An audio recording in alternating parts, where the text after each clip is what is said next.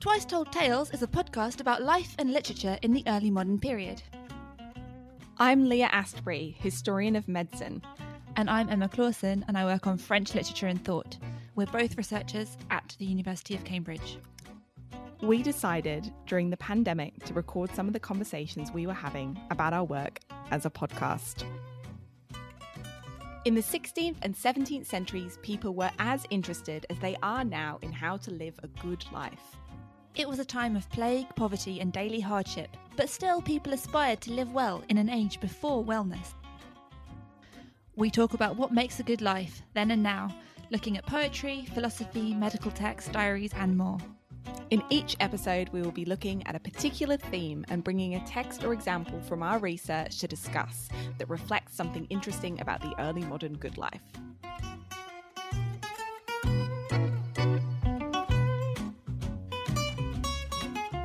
Hi Leah. Hi Emma, how are you? I'm good, thank you. Have you been living a good life this week? I have been living a much better life now that we are emerging, I won't say a post-pandemic world, but definitely a different stage of the pandemic where we have more freedom. How about you? I've been living a pretty good life. It's been the summer and I've been living quite a quiet life. I think it's what I needed. Yeah? A quiet life after a quiet 18 months? Yeah, I don't know. I think it's just everything's a bit tiring and I needed to take my foot off the pedal. I do think it's sort of an experience that we're kind of not used to after so long of being in lockdown, of being kind of socially tired rather than just physically tired. So yeah, adjusting to new normals.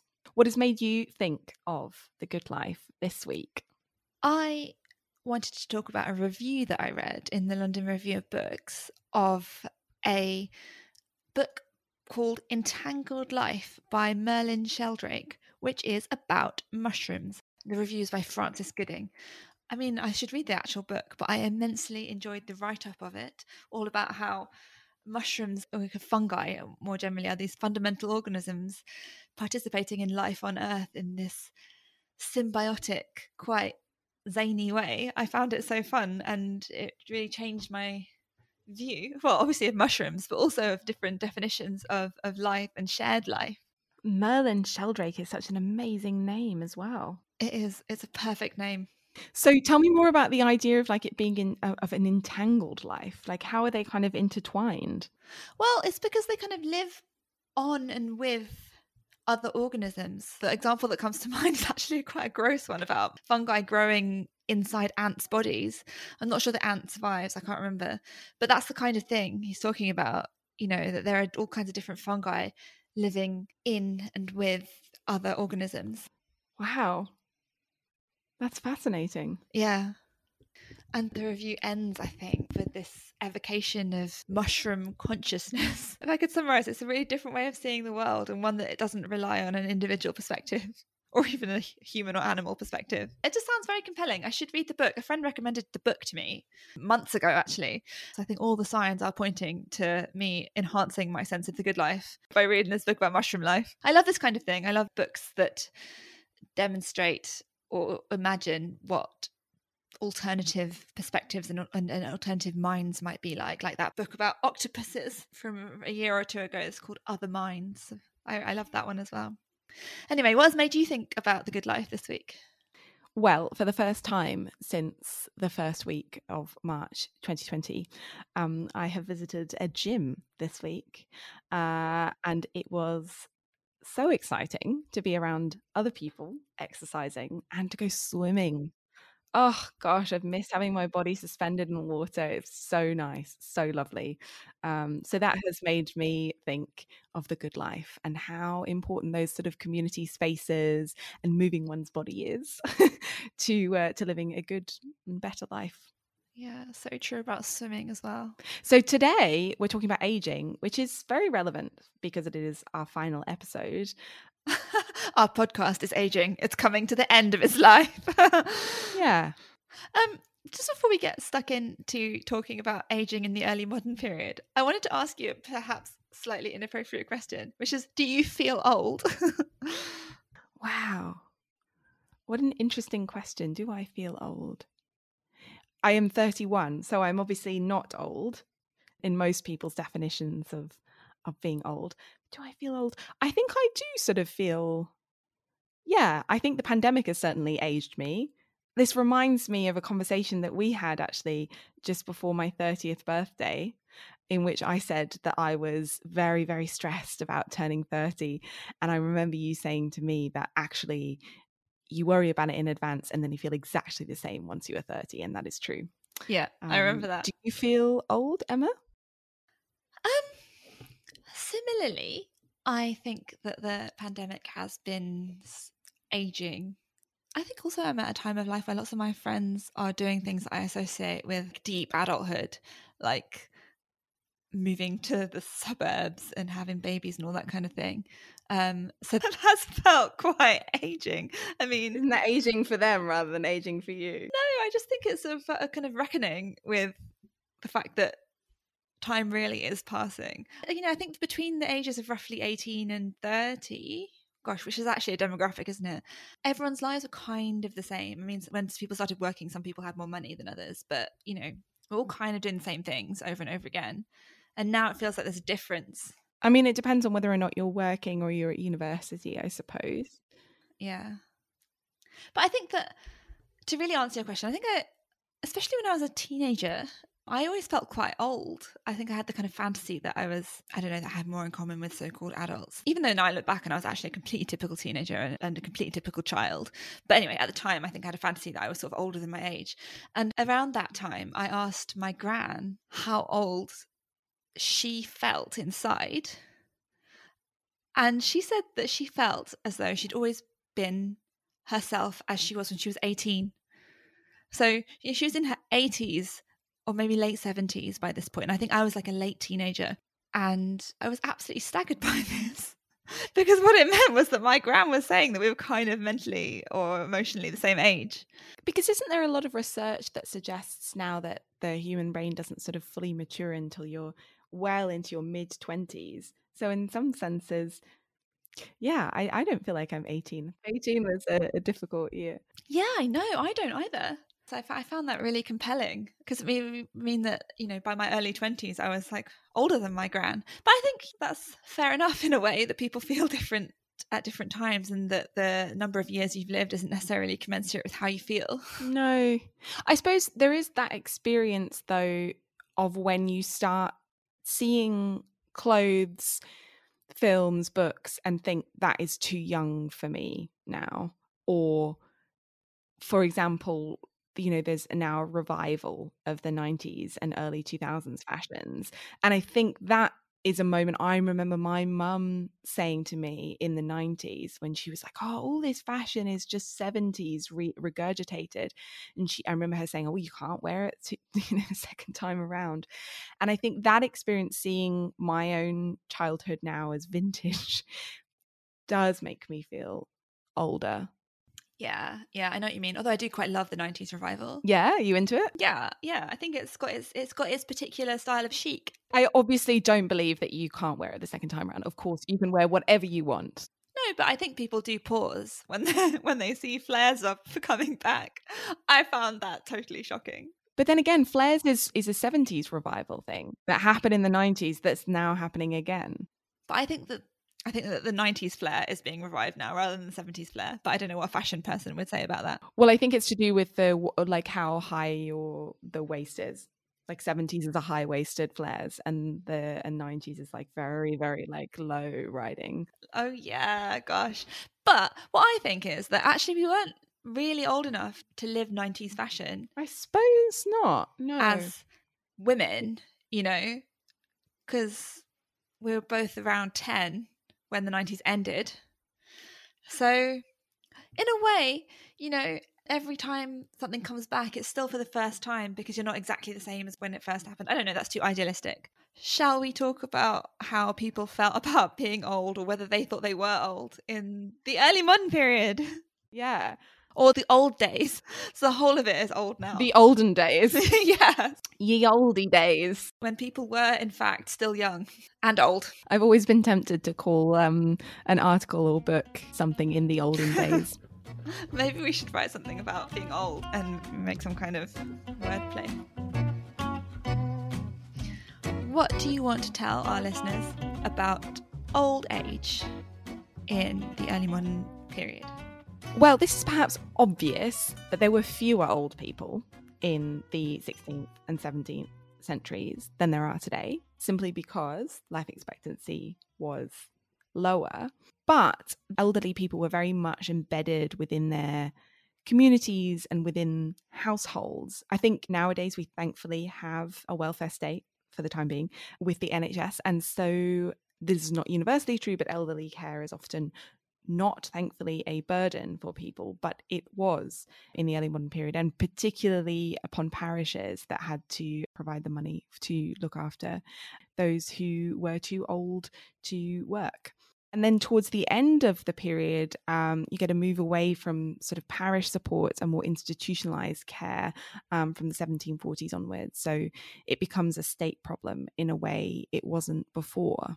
Okay, so to your point about the fact that there are fewer old people in early modern Europe compared to now, I did a little bit of research on demographics just to get some numbers, because I was wondering what exactly is life expectancy. And I found that the kinds of numbers that tend to be given are mid-30s.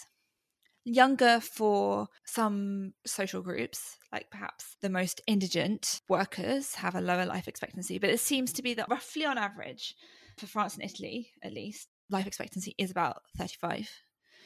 But that must be completely formed by infant mortality and child mortality. So that actually, once you arrive at the age of about 20, your life expectancy is no longer 35, but you've got a chance of living into middle age or even old age. I know that in England in the 17th century, a quarter of babies don't make their first birthday. Yeah, that's staggering. I mean, you read it all the time about historical figures who have like 9 children and one of them survives into adulthood. If that's anecdotal compared to statistical evidence. But it does seem as though once you're an adult, a number of those adults are likely to get relatively old. I looked at a book called The Medical World of Early Modern France, which is by Lawrence Brockless and Colin Jones.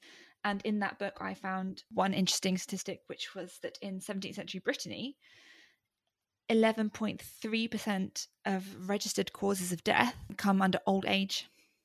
So roughly 10% of the population is registered as dying of old age. And you can imagine that of the other deaths, some of them must be old people as well. I think it's respiratory diseases is the highest sickness cause of death, if I remember rightly. So that suggests that a noticeable portion of the population are not only reaching old age, but are thought to die of no other cause than that. Causes of death are super interesting in this period to look at how people determine what's caused death. But that's really interesting that there is an understanding that somebody just simply dies of an old age. Yeah, and I think that there's the proportion of people as well. It's quite a lot. Yeah, that is quite a big proportion. So what you're saying is once you kind of reach adulthood, once you reach, say, 20, you've got a much higher chance of living beyond 35. That is what my impression. I think in a way that's my inference. I've not seen that written down. I know that people are sort of obsessed with the quest for longevity or even eternity in the early modern period. There are lots of books and pamphlets written about people that supposedly live for many, many years. There's a famous one, Old Tom Parr, who's an Englishman who's said to have lived until he was 152. He supposedly has an affair when he's more than 100 years old and fathers a child born out of wedlock. And after the death of his first wife, he marries again when he's 122. And he's been living in Shropshire all his incredibly long life. And then Thomas Howard, the Earl of Arundel, takes him to London to be kind of a spectacle to show King Charles. And by that time, he's both old in age, but he's old in body now. He's feeble and he can't see anymore. And the result of the food and the environment being so alien to him, he then dies within a few weeks and is buried in Westminster Abbey. Oh, wow. But there are lots of people who are really interested in how old was he really? What did he do? William Harvey performs an autopsy on his body and says that his body is completely sort of in a perfect state and they can't determine his cause of death. That's so amazing. I mean, it was impossible to know how true it was. I think a lot of people's dates of birth are quite shrouded in mystery. So yes, that's a very good point. I can see how his contemporaries could truly believe that he had lived that long. Yeah. And maybe he himself also believed that he had lived that long. Maybe he did. I suppose what's interesting about it to me, though, is that there is lots of examples of people wanting to live longer, you know, that there is a framework for living the good old life, aged life in body and mind. Yeah, I've come across quite a few treatises that are about how to live longer, but also how to live a good life at each life stage. For example, I read a treatise called On Old Age, or De la Vieillesse, by an anatomist and doctor called André Dulaurent. And he gives a really interesting account of what all the different life stages are and how to live a good life once you are in the older stages. So he divides the human lifetime up. So puberty or adolescence, he says, lasts to about 25. So that chimes with what you were saying earlier about how maturity is only really reached at that age, funnily enough. And then youth lasts from 25 to 40. Brilliant. Which is reassuring, yes. And then he refers to the virile or consistent age, which is from 40 to 50. And I suppose that you might translate that as like a person's prime. I do think he is mainly thinking of men here, but he is generalizing. He's talking about people. And then later on, he says that women tend to age faster, but he doesn't give them their separate categories. So I think we can feel relatively included in these. Anyway, so you finish your virile or consistent age at the age of 50. And then he says, then it's the rest of your life, which makes it sound almost as though life ends at 50. However, this old age, which can be the longest time of your life, is divided into 3. So the first old age is green, a green old age, which actually sounds like the best time. It's a good time to be in charge of things. It's a very productive time. That's from 50 to 70. Then from 70 onwards, he says, there are some minor inconveniences, such as getting colder and drier. That's this humoral theory that I think you're talking about in the body episode.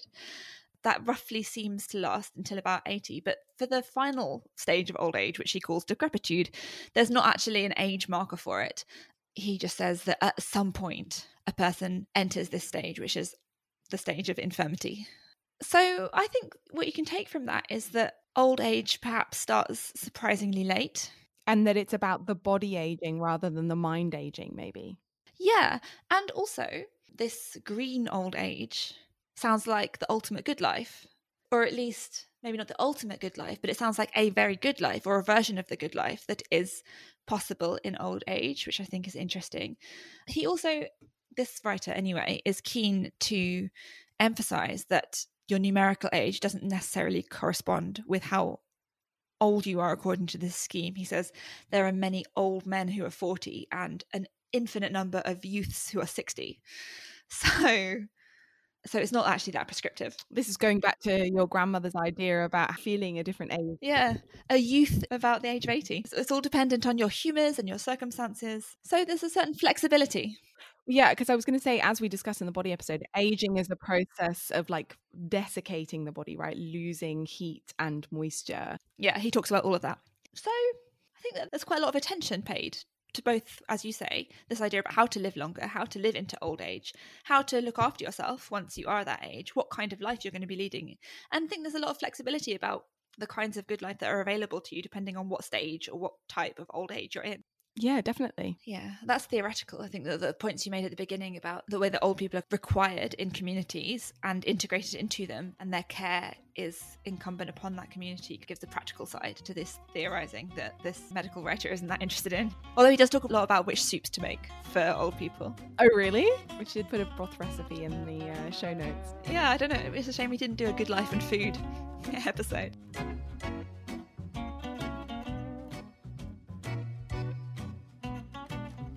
So Leah, what have you brought as your example today? Normally I bring medical texts, and I love that today you brought a medical text and I have brought a literary text.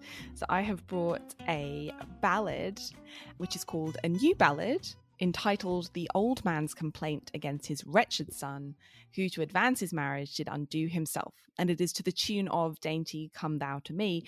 I will not be singing it. One, because unfortunately I don't know the tune, but also because I do not have a good singing voice. But this is from Samuel Pepys's collection of ballads that's in Magdalen College, but it's now been digitized. It's a project coming out of University of California, Santa Barbara, and often they have recordings of the ballads. This one unfortunately doesn't have a recording, so we can't play it to you. So a ballad is sort of a single sheet to a song. They're often kind of satirical.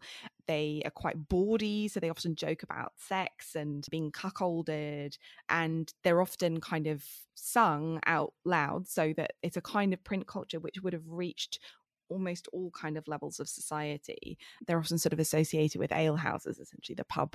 So I'm going to read you a little bit of it. All you fathers that be, look on my misery. Let not affection fond work your extremity. For to advance my son in marriage wealthily, I have myself undone, without alt remedy. I that was wont to live uncontrolled any way, with many checks and taunts, I am grieved every day. Alack and woe is me, I that might late command, cannot have a bit of bread, but at my children's hand. So he has to ask his own children for food. Whiles I was wont to sit chief at the table's end, so sit, like the paterfamilias at the head of the table. Now, like a serving slave, must I on them attend. I must not come in place where their friends merry be, lest I should my son disgrace with my unreverency. My coughing in the night offends my daughter-in-law. My deafness and ill sight doth much disliking draw. Fie on this doting fool, this crooked churl, quoth she. Each day they wish me dead, yet say I'll never die. O Lord, and to be thy will, look on my woeful case. No honest man before ever took such disgrace. This was the old man's plaint every night and day. And the couple is particularly the wife who hates him so much. The suggestion here is that they're punished by God with infertility. So she says that she'll give £100 to have a child of mine own body born. Full oft I am reviled of this my barren womb. She takes much medicine, and that in turn makes her sick. And they spend all of their money on trying to get a child through various kinds of medicines. So eventually, tragically, she strangles herself in bed next to her husband, and her husband, who's so full of grief, his body pines away and suddenly he dies. So 13 years pass, ere 13 years were past, died he without a will, and by this means at last the old man, living still, enjoyed his land again after such misery. Many years after that lived he most happily, far richer than before. By this means was he known. He helped the sick and sore, the poor man overthrown. But this was all his song. Let all man understand, those parents are accursed, live on their children's hand. It's a bit of a twist in the end. Those parents are a curse. Accursed, as in they have been cursed by having to live off their children. Oh, right.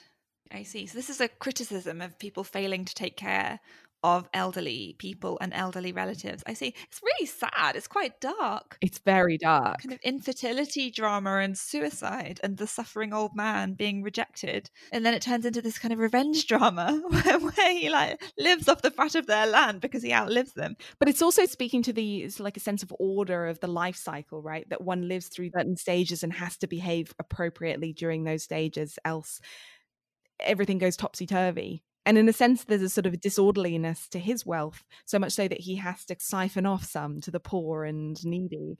But I guess he's meant to be sort of the good old man. And he does live the good life afterwards. Yes. Super interesting. And I suppose that because they don't take care of their previous generation, this couple are denied the next generations of the whole family is destroyed. I don't know how directly it's attributed to their lack of care for the father/father-in-law. I think that it's sort of a general theme within certainly early modern Protestant cheap print and more expensive print is that goodness begets more goodness and badness begets more badness. That it's sort of like a cascading effect that once you sin once, then you will sin again and more bad things will happen to you and you will live a life of misery. And vice versa is true if you're good. It feels a little bit, I don't know if this is pushing it too far. It feels a little bit misogynistic that this daughter-in-law is cast as this evil neglector of her duty as a daughter-in-law and then can't have the children that she is assumed to want, and then she kills herself because she can't fulfill that function either. Yeah, it's a bit grim. Yeah. I mean, I think there's also a suggestion here that because she's wealthier than her husband, there have been some sort of machinations in order to get them to marry. So that's, again, a kind of a form of disorderliness. Yeah, but it's just an amazing representation of a social world and the status of an old person within that. Yeah, exactly.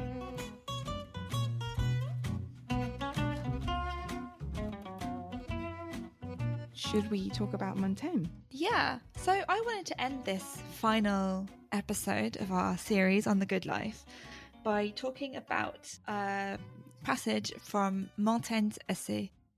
I've talked a bit about him before, but I wanted to actually bring some of his writing as an example today because he is seen as a writer on life, as a really key figure who reflects on the good life in the early modern period. And that is part of what makes him famous today. So there was a book about him maybe 10 years ago or so by the writer Sarah Bakewell. The title of her book about Montaigne was, How to Live. And I think it's 21 questions and answers about how to live in Montaigne. That's not the exact title, but that's the way she approaches it. So he really is considered a writer about life. And the whole project of his essay is kind of conceived as being written in the shadow of old age. So his statement is that he retires from public life and service to write them.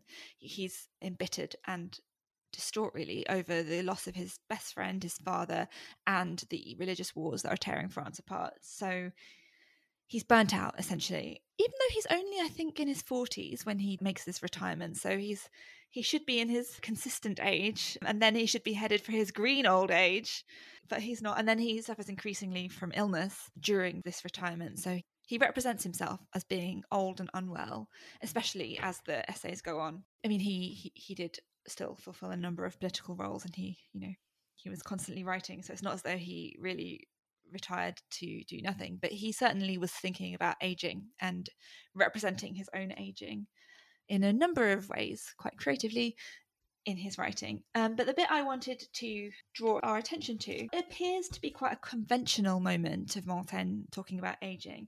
So it's chapter 28 of book 2 of the essay. I should mention that the essay are incredibly long. You'll be deeply aged by the time you finish reading the 1,000 or so pages, but it's worth it, I promise. So this is book 2, chapter 28. All things have their season, and that's from the chapter of the Bible called Ecclesiastes. It's a really famous quotation, I think, that's often used in ceremonies today. To all things there is a season. And it's a commonplace on aging that a lot of writers refer to think about each stage of life having its appropriateness and natural aspects. So here is Montaigne. I'm just going to read it in English, and this is Donald Frame's translation. He says, "The young man should make his preparations, the old man enjoy their fruits, say the sages. And the greatest defect they observe in our nature is that our desires incessantly renew their youth. We are always beginning to live over again. Our study and our desire should sometimes savour of old age.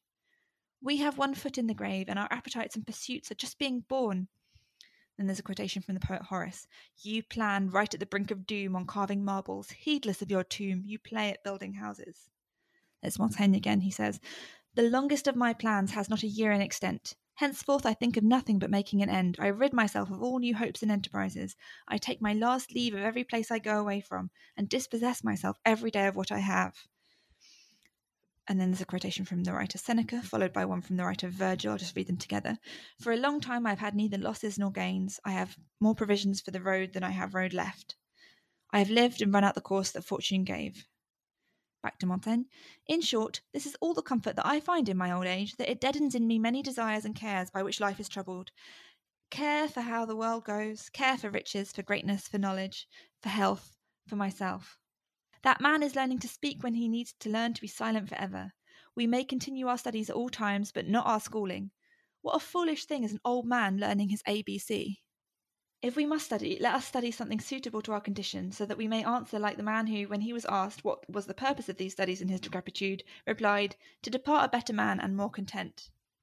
So what I find striking about this passage is this kind of critical stance on the idea that you constantly relive youth. But he's attributing this view to ancient sages rather than entirely agreeing with it, although he seems to confirm it, that he has incorporated that view into his own life practice. So the problem in nature is our desire to incessantly renew our youth. We are always beginning to live over again. So this sort of lust for youth, and like what your grandma says, like feeling like you're 18 forever, but the body not aligning with that. Yeah, and he says, and it's really hard to draw a line between paraphrase and Montaigne's own opinion in some chapters, especially one like this that's very tightly about thinking about a commonplace. But yeah, he says our study and our desire should sometimes savour of old age. So enjoy it or get what there is to have from it. So there's sort of a philosophy of needing to seek a good life, right? Yeah, and the good life that is appropriate to old age. And then he quotes all these poets who seem to support that point in various ways. And then he says that this viewpoint of what it is to live on the edge of death because you're old, he says this is the comfort that he finds in it, in that he no longer has certain desires and cares. So it's a calmer kind of state. A quieter good life. Yeah, a quieter good life. So he's not so worried about how the world is going, becoming rich, being great, knowing things. His self-representation changes throughout. And so I don't think this is a mission statement for how he approaches old age throughout, but I think it's just an interesting moment in the broader project. And, you know, in some ways it seems melancholic. So many struggles are in the past, but they are struggles. And I think that there's a peace that he seems to be advocating in old age. I suppose it's quite self-referential, though, that this kind of writing and recapitulating one's life and evaluating is sort of, in a sense, a process of aging and self-representation. Yeah, exactly. I think that's a really nice way of putting it. You know, there are other times in the writing where he does talk about his desires and being careworn, and I think you can kind of think of his writing project as an attempt to achieve this kind of state. And also eternity, in a way, like writing and keeping writing and publishing is sort of also a form of social reproduction in a way, right? Or cultural reproduction, maybe. Yeah. And as you know, early modern writers are so conscious about that. So I'm sure that's part of it too. But yeah, I find it quite moving, this idea that we constantly want to be young again, but what we should do essentially is savour the age that we are. Live in the moment, as they say, but also maybe not long for a certain kind of prescriptive, idealized life, which is interesting because I think in contrast to the sort of example that I brought today, in which there's a very clear sort of idea of the proper behavior at certain stages of life, that here he seems to be advocating for letting go of those sorts of concerns and prescriptive frameworks. Yeah, in a way, it doesn't sound very much like the good life. The longest of my plans has not a year in extent, and I think of nothing but making an end, and I rid myself of all new hopes and enterprises. But I suppose, yeah, you can say that it is about living in the moment and appreciating that you may not see the places and people that you're seeing ever again necessarily. And so it's quite a sober version of the good life. I do wonder, I suppose, because I think both of us have accidentally brought things that can be read. It's really quite dark and bleak. But I wonder whether the process of aging is, by definition, a reckoning with one's mortality. And mortality is not necessarily something like we're seeing it as bleak and dark, but it's not necessarily. Death is not necessarily always terrifying and horrible. It might be welcome or calming and something that people long for. I think also in terms of the good life, it raises the interesting question of whether the good life is happy and pleasurable or whether it's good in some other sense. So this good life raised here is philosophically good. I think the bit at the end that I haven't really gone back to that much about, you know, he says, we must continue our studies at all times, but not our schooling. So thinking deeply and still learning in a particular way in old age is also put forward as a potential model here too. So it's a kind of philosophical, thoughtful good life. And there's a lot of Stoic revival around this time. So, you know, the ideas of Stoicism being about letting go of worldly concerns and facing death bravely and all these kinds of things. So Montaigne's definitely writing and thinking about that tradition, even though he doesn't have, you know, he's a bit of a tricky writer, because if you take him in excerpt like this, it feels as though he's making this big statement. But I think, as I've said already, it's not really representative of his whole project. In the same way, he's not exactly modelling himself as a Stoic writer at all. But I think those ideas are influencing him and he's responding to them. And that certainly is a model of a good life. A Stoic good life or a philosophical good life here isn't necessarily a comfortable one or fun one. But I think that's a very good point about, like, you know, which is raised particularly by the longevity stuff. Is a good life a long life, or is it a happy one? Is it a healthy one? I suppose that's why we've divided all of our episodes along these themes. Yeah, and this episode also feels very resonant for me personally in a way, because I've been very close to my grandparents in my life, and I've seen them all go through kind of the extremities of old age in the last few years. I mentioned my gran. She's the only grandparent I've got still living now. She's 92. So I think I've been thinking about them a lot, and thinking about elder care and the good life and what their good lives have been and or are. So it's interesting to think about it in those terms, and to find historical material that comes alive when thinking about our actual lives, or the lives that are close and precious to us. Because I think there is a sense in which the experience of aging is so rarely represented in our culture. If you had one or two things that you wanted listeners to take away from the episode today, what would it be? I think that perhaps thinking more about what you were just saying about potential darkness, I think that there is light and shade in early modern representations of old age, because I think we've had bleakness, we've also had kind of different moods of calm, or even kind of a certain dark comedy in your ballad. And we've also had a sense of the possibilities of old age in that medical text that I quoted. So I think there's a very complex set of ideas about what it is to be old.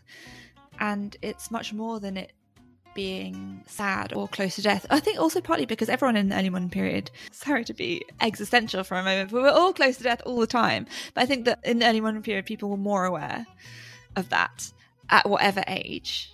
So that I don't think that old age is necessarily unique in being close to death for the early moderns. It's just a different way of experiencing that, unlike in our culture, potentially. What about you? What would you want to emphasize?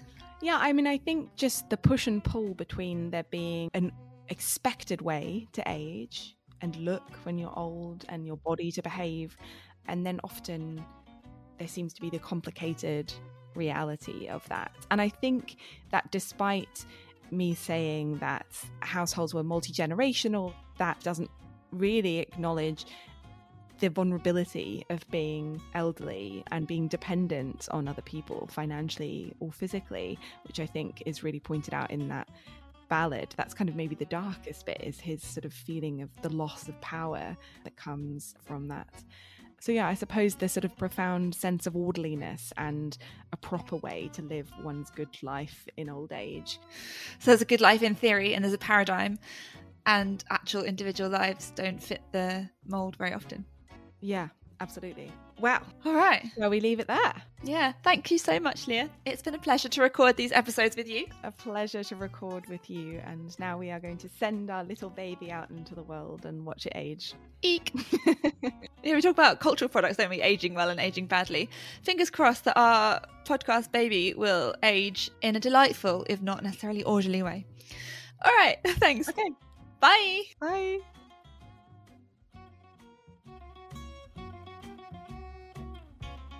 Thank you for listening to Twice Told Tales. Written and presented by Leah Asprey and Emma Clausen, and edited by Fiona Simon. If you want to get in touch, please email us at twicetoldtalespodcast@gmail.com, and we're both on Twitter.